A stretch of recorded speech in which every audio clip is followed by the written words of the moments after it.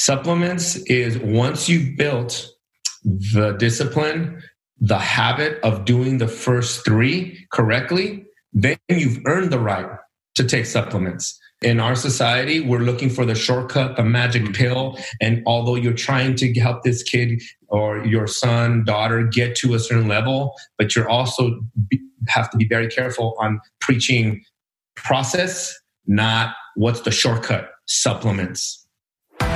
Making an Athlete, a show about athletes, coaches, scouts, trainers, and the stories behind their careers and what it takes to build yours. Welcome to Making an Athlete podcast. I'm Ty Davis, and on the show today, we talked to Tony Sandoval, who spent over 15 years as a professional strength and conditioning coach at the University of Kentucky, University of Colorado, UCLA, and the University of the Pacific, where he was director of all athletic performance.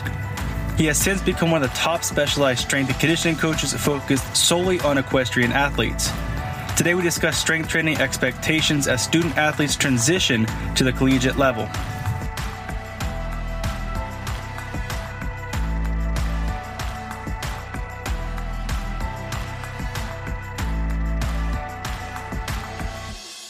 We've had a couple coaches specific to sports on before this, but now we kind of want to hone in on the strength and conditioning aspect. And you have a long and very nice experience with many different sports and strength conditioning coach. So looking forward to having this discussion. Cool, man. It's good doing. All right. So first, let me just tell us about who you are and your background. Did you play sports at a younger age, and what sports you might have played? So, like you mentioned, my name is Tony Sandoval. I am a strength and conditioning coach. Been doing that for over 15 years. I started my career in the collegiate sector. So I worked at colleges like UCLA for one of my first positions. Then I worked at Sacramento State, where I got my master's. Then I was the head strength coach for University of Pacific, where we met. Yeah. University of Colorado, working with football. And then my last stop was at the University of Kentucky, working with football as a sports scientist. And the way I got into strength and conditioning was, growing up, I had played sports, and for the most part, they were all street sports, not really organized, just playing around the neighborhood. My first sport that I ever played that was organized was boxing. And I wouldn't call that a sport. It was more like a combat, I think they call it now, combat sport. But back in the days, boxing was fighting. It wasn't necessarily a sport. So my dad got me in that real early. And it sucked. I think for the most part, I was forced into it. So, it was that or be on the streets. And it was very low income. So it was low entry point. You didn't really need to buy anything. So it was a good way, I guess, to keep us off the streets. I did okay with it, but, I was never like that killer instinct and didn't have that timing and that aggressiveness to hurt another person because it's not like sports where you can, quote unquote, dominate or kill. Now, when you're boxing, it's not playing, you're out to crush. And you got to have a special little something in there to be really good at it. And I didn't have it. My brother did, but I did not. So when I started playing some organized sports was more like a junior high level and then high school. And then I had just a lot of injuries during high school, and I ended up not being able to pass any of the physicals that you need to head injuries from boxing to Osgoods, growing too fast. I was always in pain. So I had to stop playing sports, but still loved coaching or wanted to still be involved. And so I started coaching right around 16 years old, coaching one of my younger brother's flag football teams. Okay. I played, enough to understand plays. I, started coaching basketball because I played a little bit and learned and bought books on how to coach basketball, track and field. I was always self-taught, but I always knew I like building something. And I loved, I got almost addicted to not necessarily the winning, but the preparation, the practice. And to be honest, I think a lot of coaches would say, you have to have horrible parents to really know if you're a good coach to handle them. I never had a bad parent to come and say, you're not playing my kid too long. I mean, I always had the best parents. And so that's awesome. Yeah. When I started coaching in weight rooms, it came really easy. I had been doing it for a long time. So I just took what I had learned since I was 15, 16 and just started sharpening the sword and applying my skills more with a theoretical background and some principles about coaching. And the X's and O's of weight training, that was easy to learn. But it was how to communicate with kids, right. How to, learn their language and how to apply my philosophies and principles to them. That's awesome. That's that path is something that is unique, and it's like your own path. And those experiences, starting with like just your younger brother coaching. I wish my younger brother would have listened to me. He just took what I did and made it his own and did it better because he had more raw talent. But maybe he was listening, but he didn't have to take too much instruction. He'd hear it and then he'd do it and then he'd be on his own. Yeah, that was my younger brother too. Yeah. So what was, your transition into, strength training? And that's at the point where you started making that like your career and working with collegiate athletes. What got you to that point of saying, hey, like, I want to be with the collegiate athletes, training them? And what was that kind of process like to get there? So it was brutal. In my undergrad, I had a professor, and she was the first one to even plant the seed of being a strength and conditioning coach in college. She had an undergrad, a master's, and a doctorate from Ohio State. Okay. She said, we did a lot of work with the strength and conditioning staff. Have you ever heard of that? And I went, no, I didn't. I thought I was going to be working for Gatorade and doing some type of performance. I didn't know, it's since I was the first one to go to college in my family, I didn't know how to research any of these things. All I know is I wanted to coach. And I thought being in a lab was the best way to coach athletes. And she said, no, you're not a lab guy.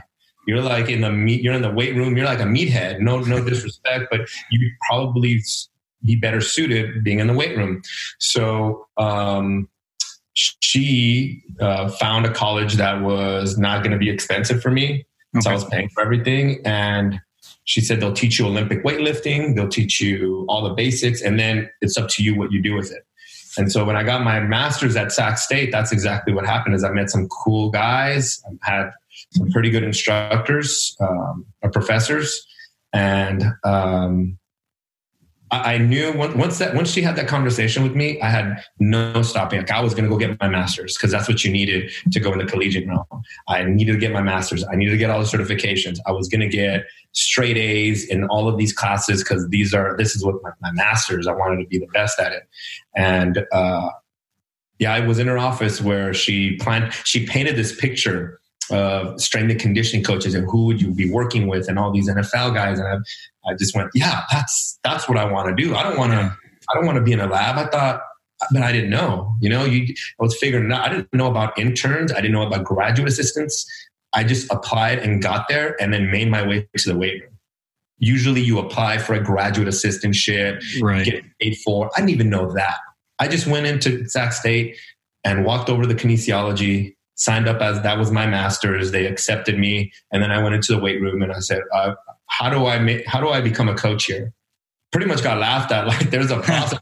What's the process? I don't know. And then when I started coaching, then they took me seriously because again, I was against all these guys that had the book smarts and knew what they were doing, but they hadn't coached like I coached. Okay. Right. So I had the experience since I was 16, learning how to organize groups, talking loud, everybody, I was selling out. I didn't know if I was saying was right. Man, I was directing and I had conviction and I had energy. And most of these guys that were a little younger than me, they didn't have that life experience. So they were stuttering, they were talking like mice, and they didn't have any authoritative presence in that weight room where I was out there, slanging orders, and people were listening to me, and the coaches were like, yeah, who's this guy? Oh, this is like our first year guy. He really doesn't know what he's doing. I want him as my strength coach. He's not even certified yet. I don't care. Everybody likes him. I want him as my strength coach. So I had all these teams, didn't know what I was doing. I'd get a sheet of paper and I'd ask the coach, wait, what's that? What's that? And all I needed to know was what that exercise was, and I was going to coach it. Yeah, well, I can confirm your conviction. When you were my strength and conditioning coach, but it was I'm sure by the time you were my coach, you had a lot of I've broken all the eggs experience, but you still had that conviction, and it straightened it up real quick, or straightened me up real quick. Yeah, so that's how I got into. That's how I knew, and I think it's important for everyone to understand I didn't even know that was what you would call passion. But man, when you feel it, when when people talk about it, you find something that you're passionate about, you never work a day in your life. I worked for sure, but I never felt tired. Right. I would work long hours and still go to grad school at night. And I couldn't wait to wake up the next morning and start all over again, because I was learning something I loved. And I couldn't see myself doing anything other than being in college. That's awesome. Yeah. That's a cool story. And it's and I say it's a cool story. I mean, like, really, like, you kind of went in there and you grinded and you made it happen for yourself. You didn't have anyone handing you the manual or instructions. No. And you had someone motivating you, and that professor, like, saying, planting a seed, but you had to grow yourself. I had to water it. I had to water that seed. Exactly. In that time, and still talking about, your past and to getting to where you are today as a strength and conditioning coach, was there a memorable coach during that time that had an impact? What were the kind of the aspects of that coach that taught you and made you, aside from the professor you talked about here, just opened your eyes more to the opportunities? So I think what I struggled a lot in growing up was lack of physicalness, size. I was always really skinny. So that gave me a lot of self-conscious issues, or, anything that had to do with me being very confident in myself and doing the things that I thought I could do. Once I started getting older, and for instance, from junior high to high school, and I would get taller, but I didn't gain any weight. And if I'm a coach now looking at myself back then, I probably would have not paid as much attention, because I would have said, this kid's just not built to play football, or look at how skinny he is for basketball. And that's the eyes that I would have seen myself, and not proud of it. But, you start as a coach going, okay, which are the kids that I really got to work on? Because those are the ones that are going to help the team. And which are the kids that are going to develop? And I was definitely a developmental person. And the first coach that actually saw me as something other than developmental was my high school weight training coach. It was Race Power Pit was the after school program. Okay. And Coach Smith was in charge of this club, and you come in and just work out. And it wasn't what we were doing in college. This was back in early 90s.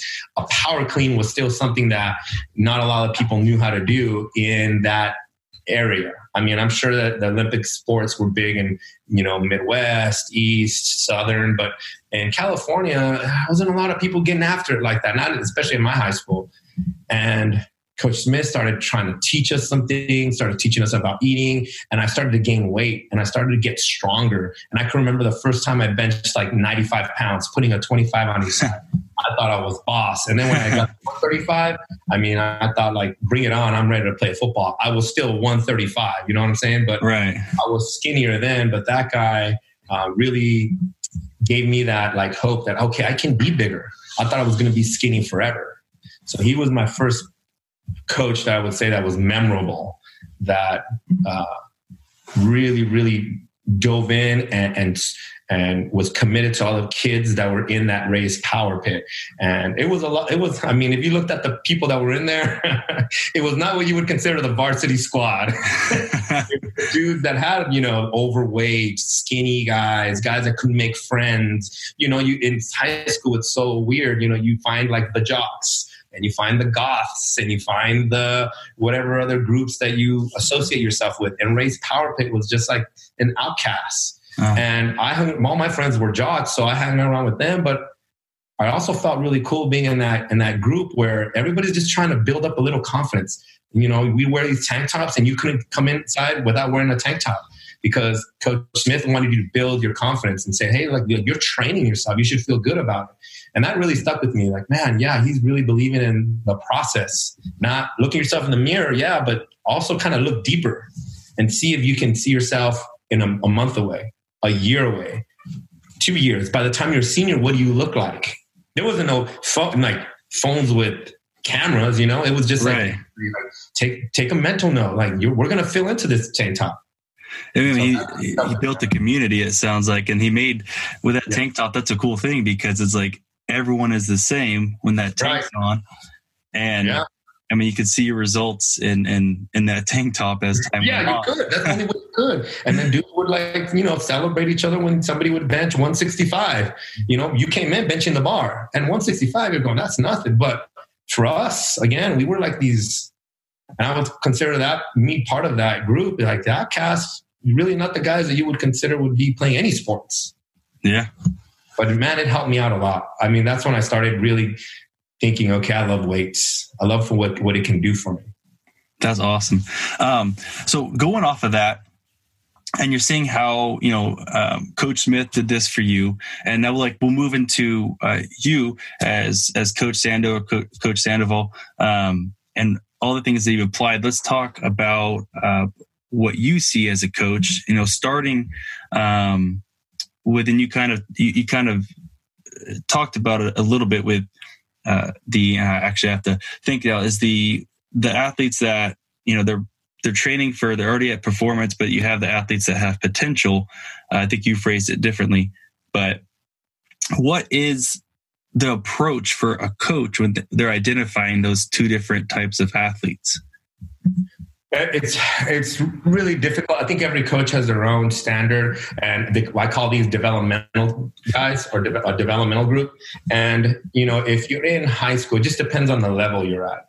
But there's always these, almost like bank accounts. And maybe somebody might come in and they've got this like diversified, portfolio, and they're ready to go, man. These are the ones that are going to be your big time players that you just need to polish them up, but they're ready to go. And then you got the guys that, and I think it's important for every program to have this is, they're the diamonds in the rough. They're the ones that need maybe 5 to 10 pounds and maybe like to run this 60, if we're talking about baseball, like a second faster.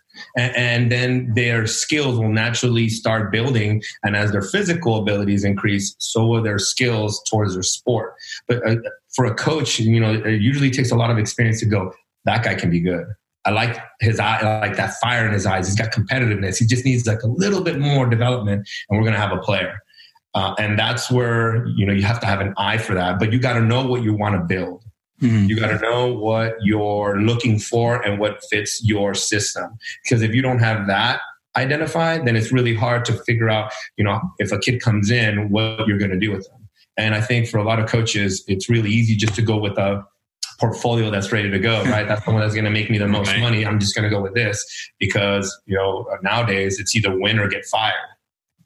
The developmental takes time, takes patience. You have to buy into a kid and really foster him into your program. But, in actuality, that might not be something that is an option in a lot of programs, especially in college. You'd have to be at the lower levels where a coach is there 30 years, and he's left dead in the program. But, you go to the Power 5 and that's where everybody wants to go. But they don't understand that there's a price to pay when you play with those big boys. And that is you have a very short lifespan if you don't win. So you go out and you recruit the 5 stars. You go out and, there's a 2-star, a 1-star out there that could take you to the next level in 4 years. but you might not have that opportunity. That's a harsh reality. And in the way that, like, man, like there are athletes that can be prospects that have that potential, but that is reality, like you said. And going off of that, when you have these, there's different levels of being a strength and conditioning coach. Like you said, whether it's a professional sport, professional level, and results are differently expected differently at different levels. Let's take a step back into the younger ages, and first we'll just start with the question around. We'll go with, what should a parent or athlete look in a strength and conditioning coach? What are, with a youth athlete or a high school athlete, what should they look in finding the right fit? So when I was going to grad school, one of my part-time jobs was working at a facility called Velocity Sports Performance. And that gave me a good foundation on coaching. So taking what I was learning at school and applying it to real life. And I had great coaches that I really learned under. And then we had a model that allowed us to work with a lot of different types of athletes and ages of athletes. We started training kids at 8 years old. And our philosophy, or I think, I want to say this right, so I don't make my bosses at that time look like they didn't know what they were doing. We had a mission to train every athlete to prepare them for what sports they were able to play, not what sports they were playing. So I guess an analogy would be, if you have a hammer and that's all the tools that you have is a hammer, then everything you see is going to be a nail, right? But we try to give a lot of tools to athletes as coaches, as strength and conditioning coaches, because in sports, if you have more tools, it's up to the coach, the sport coach, to make you understand what tool to use at what time. But at least you have these tools. Where some, now we're getting into such a specificity-based program that everybody just has a hammer, and so everything is a nail, and that's not sports. So you have to be very diverse. So if you're looking for a strength coach or a program for your youth-aged kid, in middle age and even high school, a program that really emphasizes the development of the total athlete is probably my best suggestion. If I still work with a couple kids, I have some clients that have kids and they ask for favors to train them. That's exactly what I do. We're going to learn how to do the basics. We're going to learn how to do things like a cartwheel. You'd be surprised how many people can't do cartwheels. I mean, when I was these kids' age, for sure we were doing cartwheels. Backflips, cartwheels, handstands, gymnastics type stuff. We could climb over fences like nobody's business. Nowadays, I mean, we had to climb over fences. I mean, it's not like we were the best kids in the neighborhood. So we were doing things, but athleticism was prevalent. I mean, you had kids jumping over fences that you go, how did they get over that so fast? Athleticism, right? Right. So nowadays, if I'd have kids like that, we have a monkey bar set up at our gym, and we're doing things like monkey bar. And a lot of kids can't even do monkey bars. They can't go across. They lose grip. They don't have the strength. They don't have the coordination, the rhythm to follow like their pendulum, the movement of their body. Oh, it's the level of athleticism has gone down, although a lot of people in the upper ranks would say, well, we're faster now. We are more explosive. That's developing, but there's no base of foundation, I think, in my opinion, to really harness all of that. So although we're getting bigger, faster, stronger, but since we're so specific, that's why there's more injuries. And people are always trying to figure out, why is there more injuries now when we're bigger, faster, stronger, and more knowledgeable? Okay, so we're more knowledgeable into why we tear a hamstring, but the hamstrings are still tearing. Yeah. So pigeonholing training, basically, from the get-go. When you were younger, I mean, there's only so much things you can do within a sport when you're growing up. I get it. Like a 6'5" lineman in high school is not going to be able to play soccer. Right.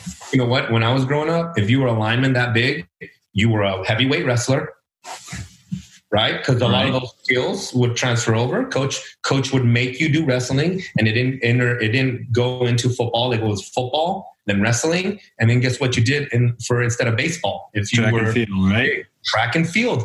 Yep. Shot put, yeah.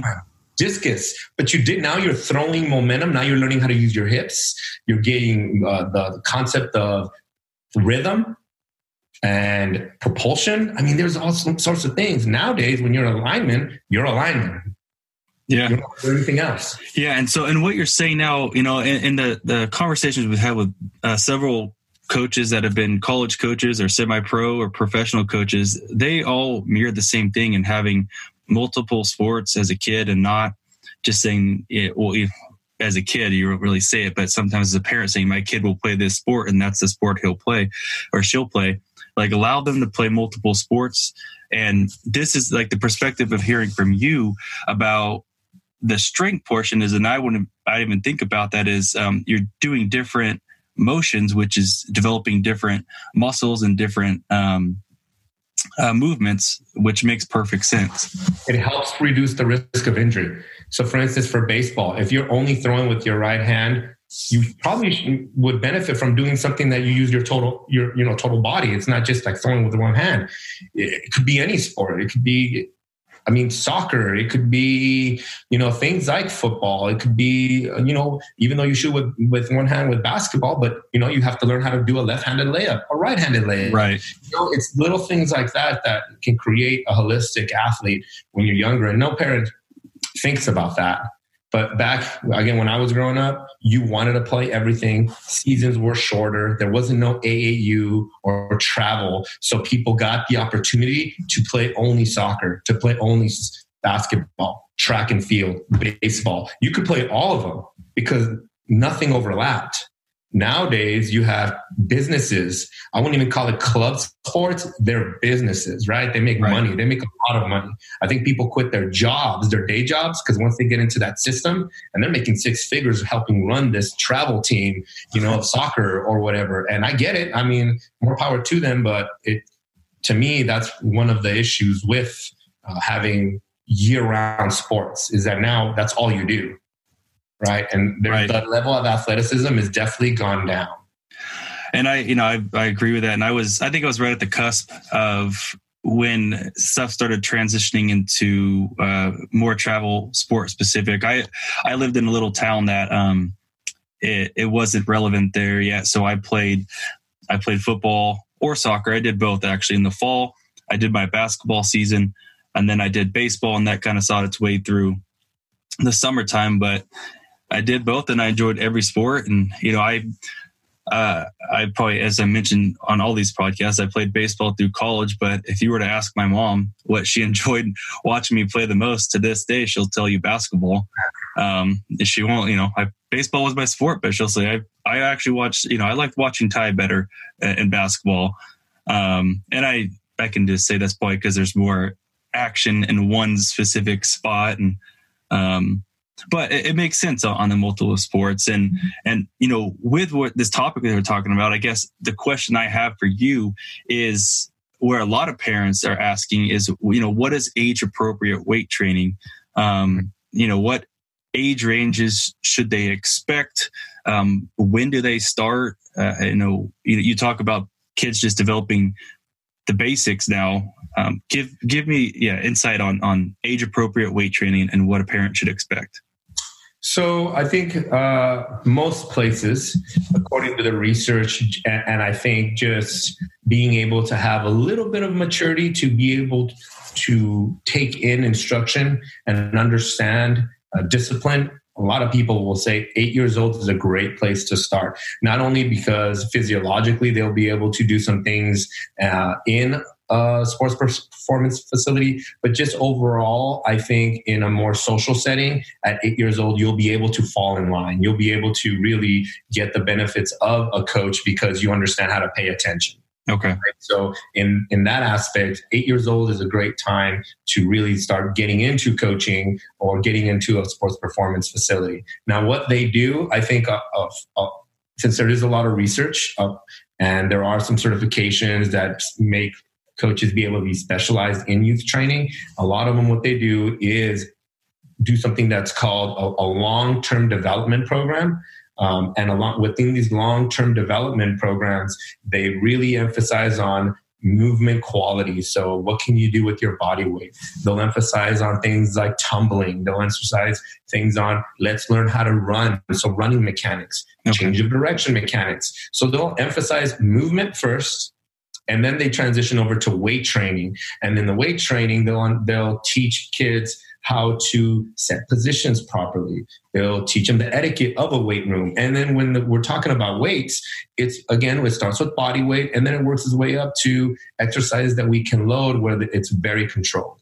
But all the research will show that even at 8 years old, if you got a kid that's really paying attention and is picking up the movements really quick, and has graduated to a level that they are going to use weights, the weights are just there to emphasize positioning, not to necessarily increase strength. When kids at that age increase strength, what's actually happening is their body is learning how to recruit more muscles, and the movement becomes more efficient. And if the movement becomes more efficient, you see strength. You see a 5-pounder being easily lifted because now I have more muscles being able to work together in unison. And if I need more, I have the ability to call upon more muscles, but it's not strength. It's not necessarily at that point. There's, I think a lot of kids will want to get too strong. We as coaches have to just make sure they're getting stronger through the technique, through the quality of movement. And then when you start hitting puberty and you start getting the hormones that you need to actually facilitate true strength, then we can take advantage of that. And that, again, depends on the depends on the person when they hit puberty. And then when you can say, okay, now, hey, that voice is starting to get a little deeper. We got to start putting some more juice on that bar, And that's, again, my opinion and what I read from the professionals that deal with long-term development models and what they try to emphasize in their coaches and in their curriculums, which I think is absolutely right. But then you also have, and it's tricky because when you go to sports performance facilities, parents want the flashy. They want all the bells and whistles. So then coaches are put into this pressure situation where if I go too basic and the kids aren't sweating, they now fall into the trap in what is called perception-based training. They perceive that it's easy and not worth my money because my kid's not throwing up or sweating. So this isn't worth it.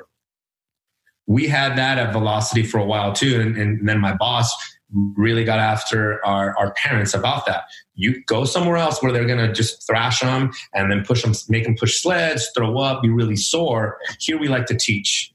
Here we like to make that connection and have a good experience with the weight room so that this can be a continued habit and not something that they hated and dreaded.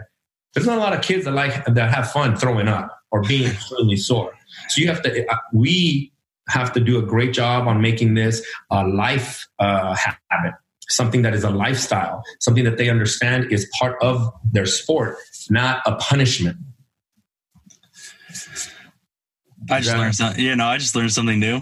So that helped me. I mean, I have my daughter and now she's years away from that, but it is, and how it makes perfect sense though, in how you talk about technique, over just getting right into it. And, I didn't have, growing up in my sports, I didn't start weight training till high school. And even then we didn't have a strength and conditioning coach at our college, at our high school. It was kind of just whatever I could see on the internet or read about. And maybe a guy in the gym who knew what he was doing would come over and say like, hey, and even then you hope he knows it, but I'm still a kid. I'm going to listen. Like a dude has muscles, right? He got those somehow.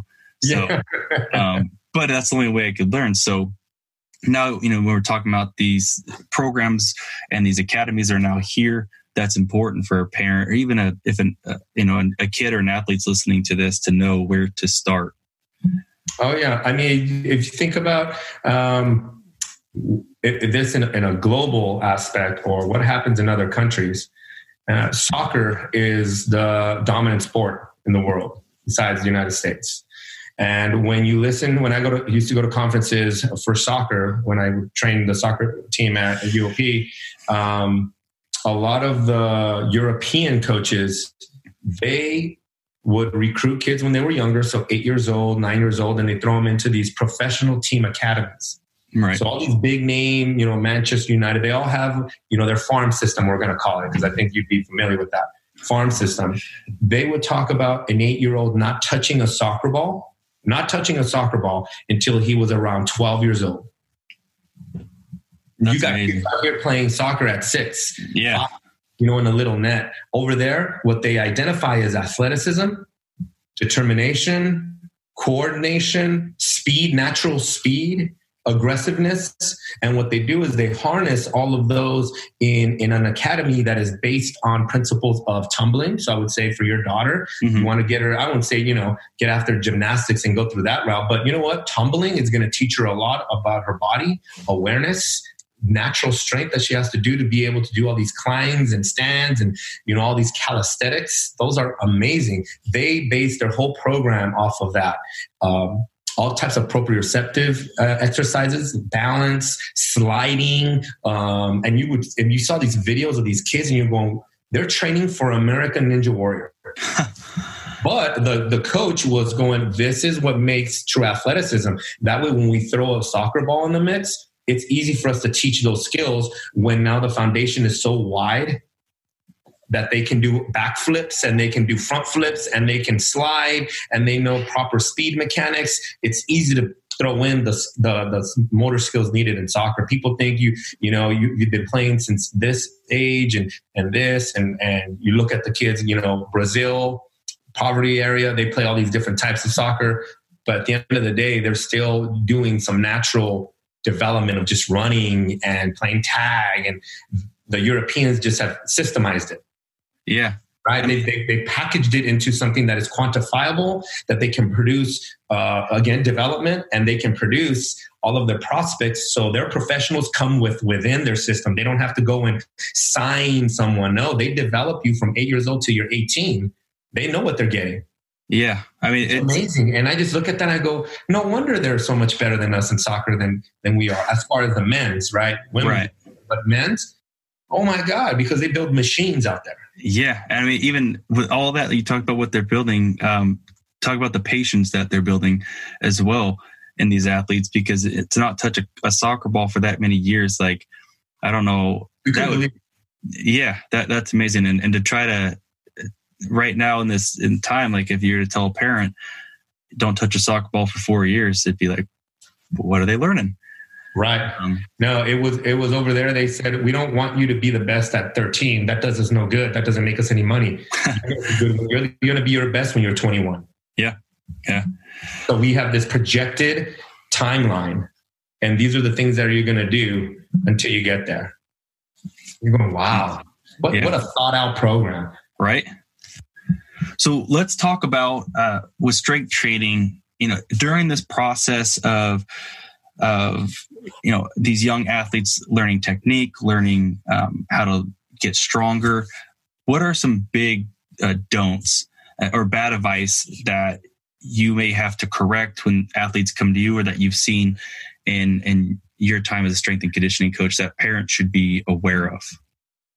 I think any program that is chasing numbers and thinking that looks good for their huddle film, to squat a certain amount of weight, to make that your overall goal, is definitely the biggest red flag of any collegiate strength and conditioning coach. It doesn't impress us that you're 17 years old and you're squatting X amount of weight, but your technique is god awful, because the only thing that will tell the coach is, we might not want to recruit this, because if this kid's been doing this for this long, I guarantee you he's injured. And his miles are going to be high. So by the time he's a freshman in our program, what does he have left before he gets hurt? Like, you're trying to prepare yourself for the next level in college, and it's really easy just to say, we need to get stronger, we need to get bigger. I still have kids that are doing that. These are 5-star athletes, football players. I don't work with them anymore, but parents in the area, they've known me and they ask for my help. These guys are already signed to big time colleges. What do I do with them? Let's mobilize. Let's familiarize with technique. You have plenty of time to squat 500 pounds, not on my clock. Yeah. I'm going to make sure that you do it safely. I'm going to make sure that you can be disciplined in the weight room and you understand the progressions of what you're doing, patience, those are the skills that are going to help you at the next level. If you're good at your sport, you're good at your sport. You got notice, you're already a 5-star. Yeah. Squatting that much is not necessarily going to be the end all be all. You'll get stronger when you get older. When you're at that place, when you're at the Clemsons and you're at the Alabamas, they have the resources for football to get you where you need to be. Our job at that age is to make sure that the technique is great and that as a person, you're developing into something that's coachable. It's the last thing you want is to send a kid out there that's just a jerk. And my strength coach said this, and my strength coach said that I need to be doing this. That's not what you want to send out there. So red flag for me, people that chase weights instead of chasing the discipline of what you're trying to do and the technique that is required, right? It takes a lot of discipline to chase technique instead of numbers. Right. This is going to be another question similar to how we talk about, parents want to know transitioning into age of weight training. Another aspect of that is, and there's so many out there right now, is supplements. What age should supplements be introduced? And even when they are introduced, what do you look out for to make sure it's not something polluting your body? Right. It's probably not going to be the answer that you were expecting, but I met a friend when I got here to Kentucky, and he was a professional powerlifter. And he had his big 5 things that a powerlifter should do. And the first 3 were eat food, sleep adequately, 8 hours plus, and drink water. If you did those 3 things, you could be out here on this platform lifting what I do. And supplements wasn't even 4, it was 5. Supplements is once you've built the discipline, the habit of doing the first 3 correctly, then you've earned the right to take supplements. Okay. Because in our society, we're looking for the shortcut, the magic pill. And although you're trying to help this kid or your son, daughter get to a certain level, but you're also have to be very careful on preaching process, not what's the shortcut, supplements. So I would say in the high school age, taking nothing. I would say let's earn the right to do that. How many times are you eating? Oh, only 2 times. Why would you take a supplement? Well, I can't eat the 3rd one. Let's fix on why you can't eat that 3rd meal instead of just helping you and enabling you to take a shortcut, which is a supplement. Because at the end of the day, at that age, all they have to do, again, we're talking about what the body's doing at that age. It's learning movement, learning how to acquire more muscles. So we want to recruit muscles and then perfecting technique. You will get strong because you're at that age where you're just trying you're just trying to figure out how to move.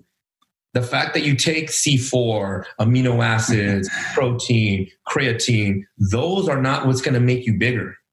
Get in the habit of doing the right things, and all those little habits start adding up. And that's what you want to take over to college. You understand how to eat. Why? Because when you're a freshman, you have no idea how to eat. You have a rude awakening when you're in there and you're the smallest guy and you don't even know how to eat well. And your mommy's not there to help you. Right? Right. Right. So for me, I know parents want to know what brand, how much should my kid be, eating? He's trying to gain weight and he can't gain weight. Can't rush it. There's a reason why the body doesn't want to gain weight. So how do you, and going off of that, and that's very straightforward. And I like that top 5, you talk about eating, and I know this can be probably a bigger question, but what is the basis of eating right? A kid goes into, he's a freshman in college and, I got this great cafeteria available to me now. And it may be different for, there's the Power 5. I'm sure they have an incredible amount of resources and nutrition as opposed to someone who's in JUCO or D2 or a lower D1. But what is the best approach to eating right and understanding? So we try to keep it simple. Breakfast, lunch, dinner. And I'll work off of that. I've been doing this for a long time, where I used to in college. The amount of kids that eat breakfast is astonishing. Maybe 20%. Maybe. I would say I am even probably making that number just so that I don't throw people under the bus. But, so I want to keep a little bit of a good face. But when I was especially in football, that have the most resources, right, at universities, kids don't wake up to eat breakfast, or they're used to not eating breakfast from just the bad habits that they built up in high school, right? So you wake up, you eat whatever you can, and then you go to school. Sometimes it's nothing, and then you just wait till lunchtime. That's 12 o'clock. So whenever you woke up, you have no type of energy for your brain until noon. And then so that becomes a habit. So now your stomach isn't even used to consuming any type of food until noon. Kids have been doing the intermittent fasting before it was called intermittent fasting. Right? You know what I'm saying? Like, that's been around for a long time. People just market it now. But I'm sure athletes, especially the ones that wake up late, they've been doing that for years. Yeah. Years. So for me, when I was in charge of freshmen all the time. Mm-hmm. Breakfast. And the faces that I would get, and they'd be half asleep. You got to eat this huge meal. Oh, I don't like eating breakfast. And then I have to be hard on them and say, at no point did I ask you what you liked, what your dreams and aspirations. This is just breakfast that you're going to eat. And they'd be giving me all, the lip and, talking under their breath. But I was trying to build good habits. Breakfast, we're going to have some type of protein. Usually it's going to be egg. It's going to be some type of breakfast meat. We're going to have some type of carb, whether it's cereal. I'll let you pick the cereals. Now, I pick the cereals that are out there. So you're picking, but I already picked for you. That's what I do with my 2-year-old. Oh, yeah. Say this one or that one, but I pick it. That's it. I pick it. See, it's not no different. I started coaching 6-year-olds. I have the same principles in college for 6-year-olds and 2-year-olds. Oh, man. So I teach them what the importance was of having breakfast, of having, even some healthy fats, of what are you going to drink? Orange juice, milk, water, and then, off you go through your day. And if you were in a rush, you had at least a protein shake, but you owed me still breakfast, lunch, and dinner, right? So when you talk about the simplest things, I can't take someone that only eats 2 times a day and then expect them to be this model person of great nutritional habits. It was a process. So people think, well, that's easy, eating 3 times a day. It's easy for us. Right. We can't see it from our eyes. We have to see it from the athlete's perspective and where they come from and understand what their means were and what their habits have been. Some kids were used to eating at, breakfast at 6 a.m. because they had to wake up, eat breakfast, go to school. They had that structure at home. But a lot of kids, they didn't. And it wasn't just males, females as well. Females don't eat enough. Right? So now I have to teach females how to eat breakfast, lunch, and dinner and see what is on their plate, because they always have that perception. If I eat too much, I am going to get, and you know what it is, it's going to be, I'm going to get fat or I'm going to get too much muscle. No, I mean, I'd fight that battle all the time, trying to get the college girls to eat more. And they'd say, no, I'm getting too big with this muscle milk that you're making me drink. Is it the muscle milk or is it the pizza and beer? You're leaving that out. Yeah. And then I get the laugh like, oh, maybe it was. Yeah, don't blame this out of all your life. Don't blame the hour out of the 24 that you have in the hour that you're in here. That's why you're gaining more weight that you don't want to. No. So again, it's teaching them those things. So if I were to have a high school kid or even somebody, again, grade level, we're going to eat breakfast. We're going to eat lunch. We're going to eat dinner. And I'm going to instill those habits.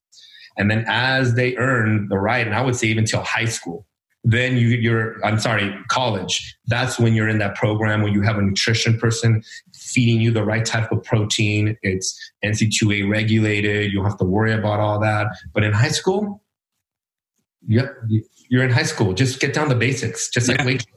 No, and that's what I mean. Through this whole conversation we're having, it's really the core of all of this is basics, and from eating to training. Who would have thought just something so simple as eating breakfast is a starting point? And, I guess like you're saying, I probably was at 20% because I loved breakfast probably more than the other 2 meals. Yeah. But it's still, my wife was cross country track and field in college and she never ate breakfast. I'm not lying. You're not lying, and it's something that, if I had to mirror some of the things, like I could understand the things she would look at as like, as a runner, I need to stay a certain shape. So I'll eliminate my meals. And that's the first starting point. And, if she hears this or listens to this, she may come back and say, you're wrong. I did eat, but I think from what I told her, what she's told me that, that was part of the process. And not that I was perfect. I think I missed lunch a lot because of class, and then practice would start at 1 and you'd have practice for 4 hours and you'd eat like a protein bar, maybe in between, which it should have been better coordinated. As we're coming to the tail, I got just a few more questions. One I want to touch a little bit, and we'll get to this after this last question I have here, is around your specialty area here with equestrian. But before that, I had one more question that we don't have to spend too much time on, but there is a growing with strength and conditioning now with branded fitness regimens, branded, without not trying to be negative towards certain branded workout routines that are now prevalent. I'm just going to use a name because so you look at like a CrossFit, which makes it extremely awesome athletes. But taking something like CrossFit, and I apologize if I offend anyone out there that has youth in CrossFit. But I think, I'll let you answer this, but some of those that I see with youth in there, they're at least establishing the basis of lifting, which is great. How was something like CrossFit applicable to sport-specific training? When I say sport-specific, I know CrossFit may be considered a sport, but sport as in like someone that wants to play football or baseball or soccer or volleyball. I think what CrossFit has done, or any type of branded training regimens, is they've shifted a lot of their focuses on what they want their athletes to actually be like, because of the overuse injuries, because of the injuries just for inadequate technique. So coaches now are becoming very educated, and they have a lot more resources onto how to train youth. So I'm not going to say every box or every other type of training program out there has them, but like anything, there's going to be inexperienced coaches and very experienced coaches. I don't want to say good and bad. I think everybody has a good intent to help people. It's just the experience of not making enough mistakes to learn from, and the ones that have made a lot of mistakes and have come to the realization of, this is what I want to do. And I think that there are coaches that start to realize, you know what, I think for these kids, this is what is needed. I love to do Olympic lifts, but maybe we can do them with different types of modalities. Let's start with the medicine ball and then learn how to triple extend, which is a movement that is needed for Olympic lifting. So that way they can feel that they are doing service to people that is necessary. Now, the people that are still doing fitness, now there's where I will say something that may not be as positive what I just said. Mm-hmm. And I say this to the equestrian people that I work with. Fitness does not equal performance. And if we think about that, you understand that fitness is a component. Physical fitness is a component of being an athlete. But if you only train in circuit training, if you're only doing cycling classes, if you're only doing heart rate monitor, treadmill, rower, some more, again, circuit training, that is only one component of an energy system that we have out of a lot of other ones that are necessary for sport. So to me, if you just have to be careful and understand what your goal is your goal to be fit? Take group classes, take boot camps. If your goal is to be an athlete, you got to understand, what do I need to increase my performance, not just my fitness, because it does not equal the same. And it's just people, they don't understand the difference. They just go, wait, fitness, performance, that's the same. Being fit. There's a lot of people out there that are fit that wouldn't be good baseball players, but they're fit.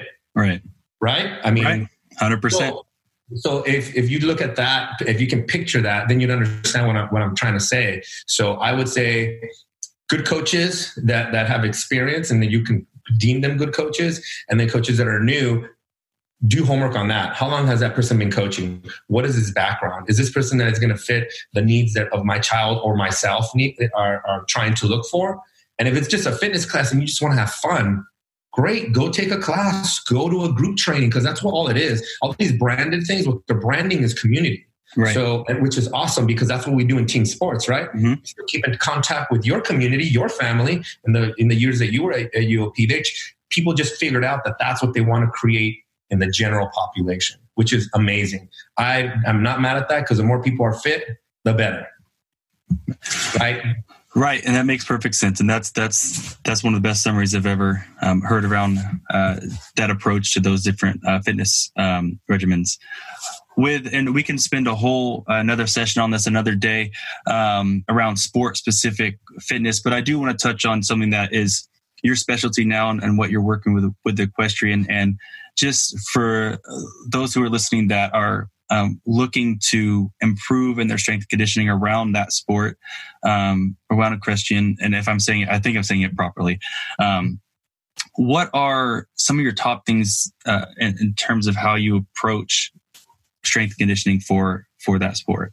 And that the listener should know. And then I'm going to also, after you give this answer, we'll have a link to your Instagram. And I know you're doing a lot of specific videos right now around that training. So we'll add that in there so people can learn more. Yeah, that'd be great. So what I do with equestrian athletes, I get asked this a lot.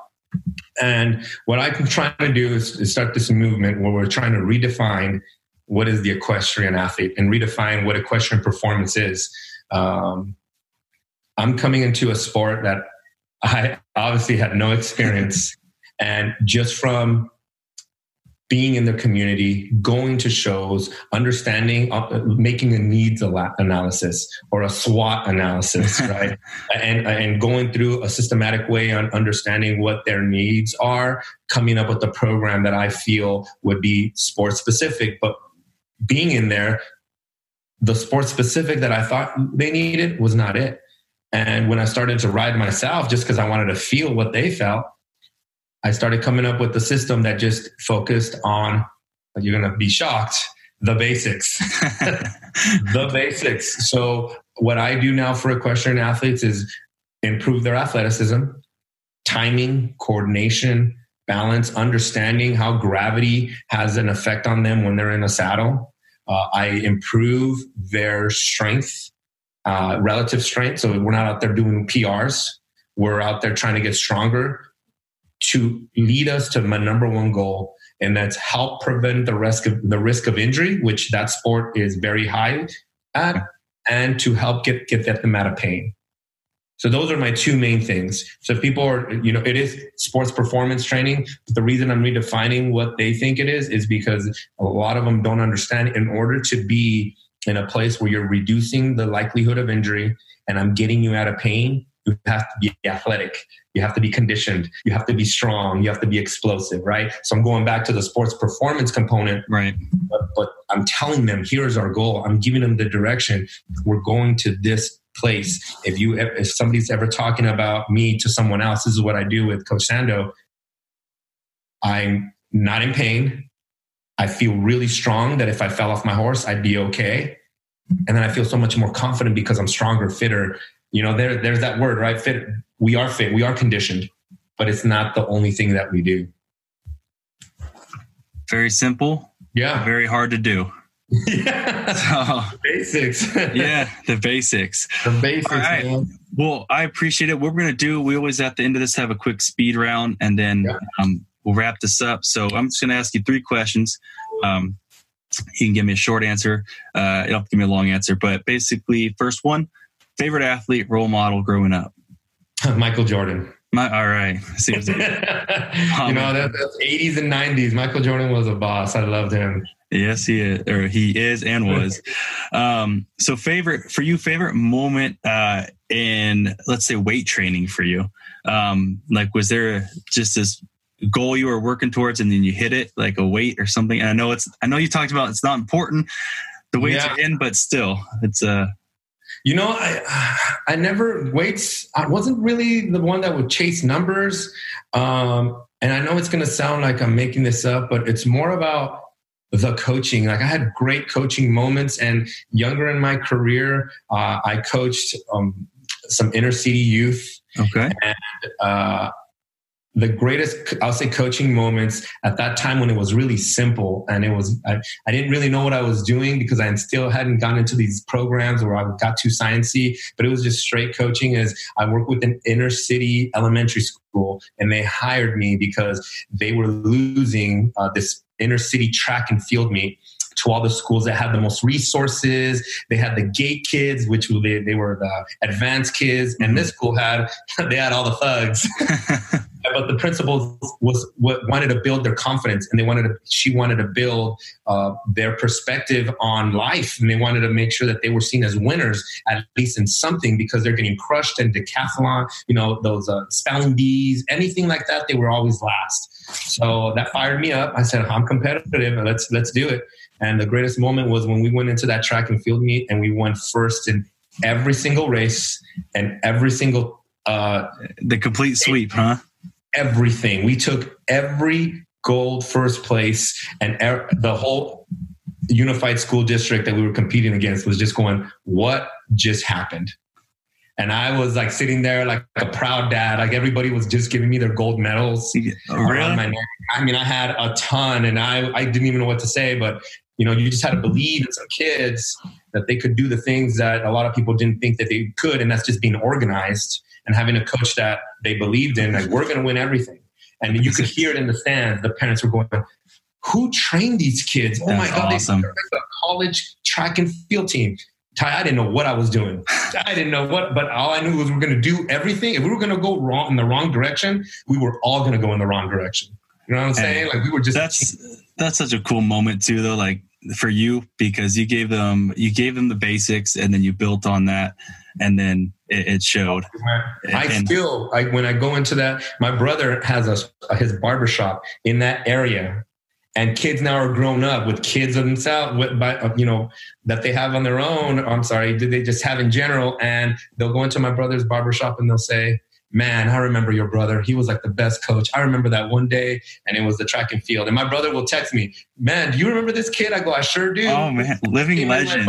He can't forget all the gold medals that team won that day. He's like, it was one of the best days that I can remember in school. And that makes me feel good. And when you should, and I know that that moment, and I know we talked about it even before the pod, getting on the call here, but the experience that I had with you and many other people that came through University of Pacific, like we still remember moments, all different moments that you impacted us in a positive way. So, and a lot of us had, resources available. So I can imagine those that had zero resources and came out with, such a great accomplishment, like how good that must feel, and how much you impacted them, because they're still talking about it today. So I really appreciate that. And I know people that, you trained before appreciate that. Thank you. Thank you very much. Last one is favorite professional sports moment that you got to watch. So a memorable game or match and time. We're going to go back to Michael Jordan, NBA Finals. It was really cool because I had a lot of friends there with me, and I could just remember everybody. We were watching Michael Jordan's last game. We knew it. And to be an athlete like that, end it with that last game winner, and you were watching that, and everybody knew in that room, like, this is the last shot he's going to take ever. And everybody was just watching. And then when he made that last shot, we were just like, wow, that was history, dude. We just saw the greatest. That was it. Forever. And he came back later on, but that's the Jordan that I always remember as the last shot. So that was probably one of the best moments that I've ever watched. That's awesome. Well, Tony, I appreciate you taking time of your day to talk to me, to talk on the Making an Athlete podcast. For those listening out there, Tony's Instagram to go see more specific training is Coach Sando Training. So CoachSando Training. Go check him out on Instagram, especially all the equestrian folks out there. He has very specific training that you can learn from, and they can reach out as well, I'm sure. You mentioned earlier you do Zoom a lot. So do you do Zoom training? Or I have an app, and on the app I do online training. So I can pretty much send you your program, and then you video all of your exercises, and then I assess all of your videos, and then I give you feedback to make sure that you're doing things correctly. All right. Perfect. Then what's the app name? You just have to give you an invite to go download the app. So if you just go to www.coachsandaltraining.com, you'll find a way to email me, and then we can have a conversation. I can send you that link. Perfect. Thank you again. I appreciate it. This has been awesome. I'm going to go get my daughter, my 2.5-year-old, learning the basics now. The basics, tumbling. Tumbling, and it's hard to make her. She eats breakfast. Yeah, exactly. Thanks, Tony. I appreciate it. You're welcome, Ty. Thank you for listening to the Making an Athlete podcast. This podcast has been brought to you by our sponsor. Check us out at makinganathlete.com. Subscribe to our podcast on iTunes or on your favorite podcast platform. Be sure to catch our next episode.